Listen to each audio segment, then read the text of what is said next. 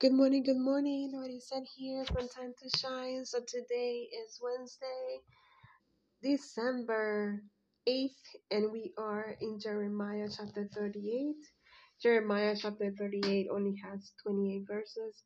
So I encourage you to read it over so you can have a better understanding of what it says and be encouraged and just um, good to do good to what the Lord instructs us to do today and throughout our lives.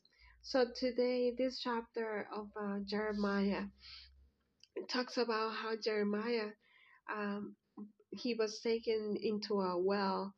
The officers took him to that well.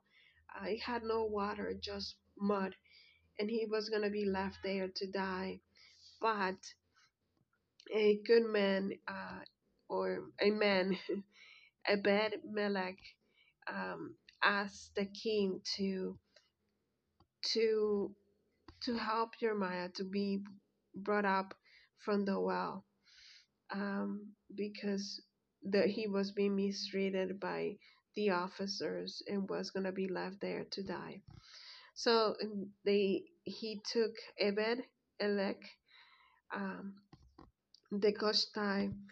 Uh, I'm gonna read verse 10. It says, "Then King Zedekiah commanded Ebed Melech the Koshtai, take 30 men from the palace and lift Jeremiah the prophet out of the well before he dies." So he did so. And then the king ordered for Jeremiah to speak to him.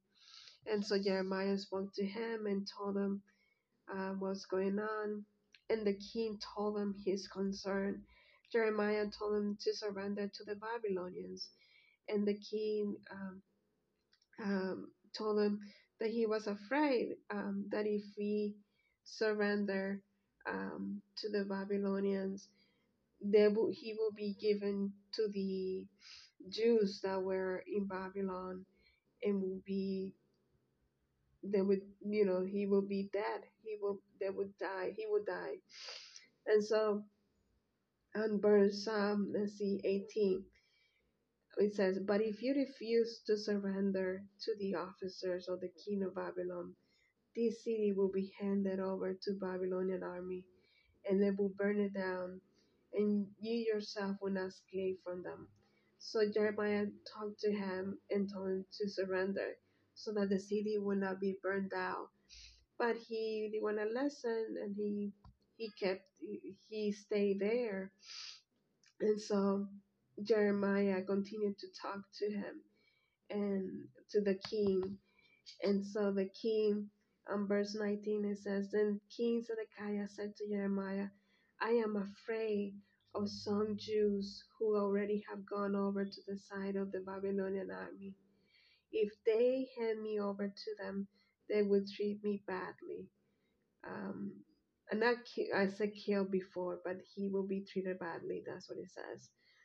And so Jeremiah answered, "The Babylonians will not hand you over to the Jews. Obey the Lord by doing what I tell you. Then it will go well for you, and your life will be saved." But he didn't want to listen to that.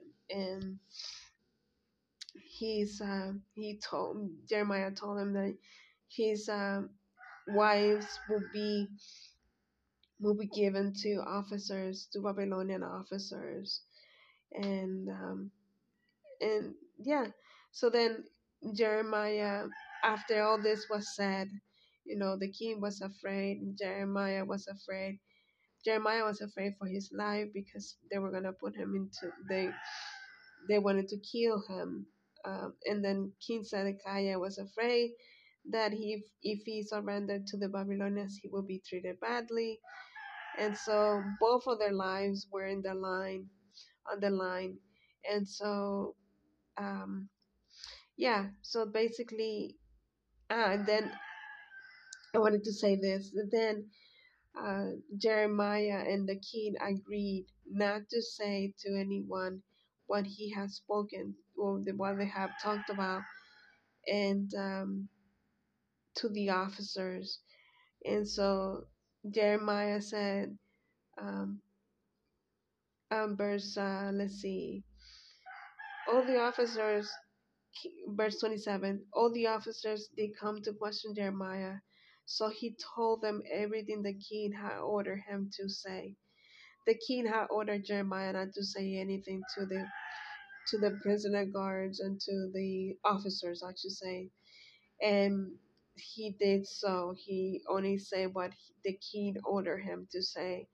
And so it says on verse 25, if the officers find out I talked to you, they will come to you and say, tell us what you said to the king of Zedekiah and what he said to you.